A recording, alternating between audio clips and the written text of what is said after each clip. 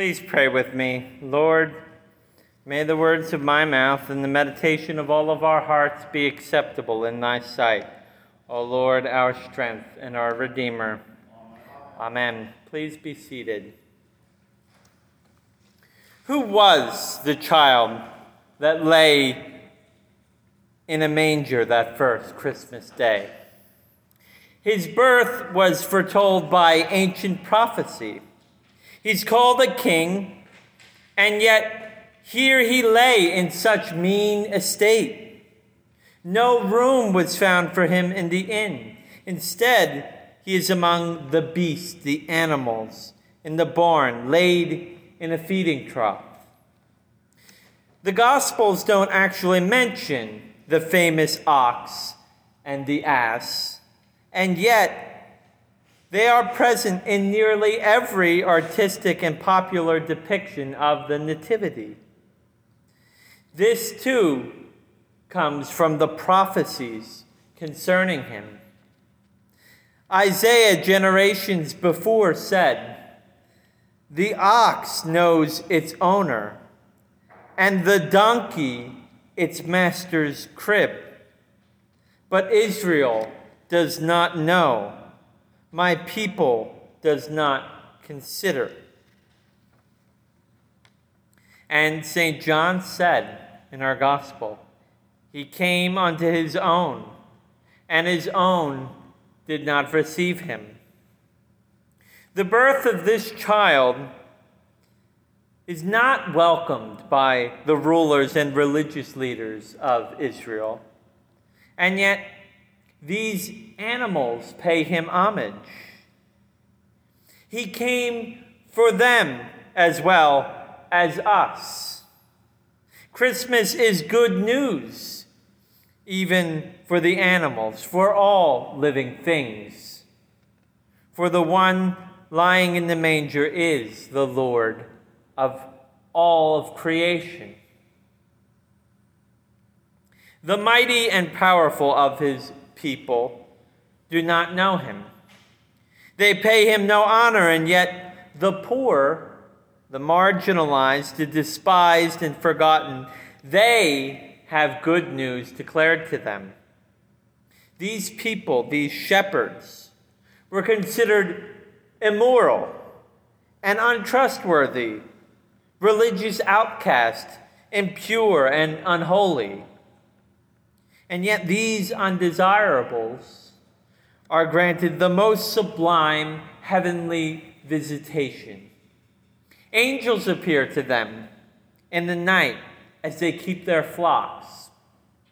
"Unto you is born this day in the city of David a Savior, which is Christ the Lord." Unto you. Think about how radical of a statement that is for a moment. Unto you. It was for these people, the last and forgotten, the poor sinners, these shepherds, that Christ was given.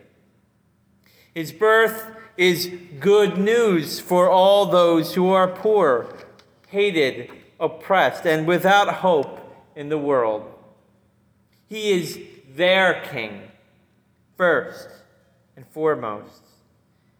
The whole thing is sort of upside down from a worldly perspective that gives privilege to the rich and powerful. It was these least of all that were entrusted with the good news and sent out to share it. And the angels that appear to the shepherds, the angels do the most amazing thing. They sing praises to this child, to this tiny infant. If you were to meet these angels, these heavenly beings, you would drop to your knees. You would be strongly tempted to worship them. And yet, to which of these did God say, "You are my son"? No, instead, he says, "Let all God's angels worship him," worship the baby in the manger. This child is higher than the angels and receives their worship. The animals adore him, the poor adore him, and even the angels worship him. Who is this child? Finally, we know that even dignitaries, wise men, magi from distant lands also visited him and brought him the most splendid gifts, gifts fit for a king. And sometimes these visitors are themselves called kings. We sing about them as such. We three kings of Orient come.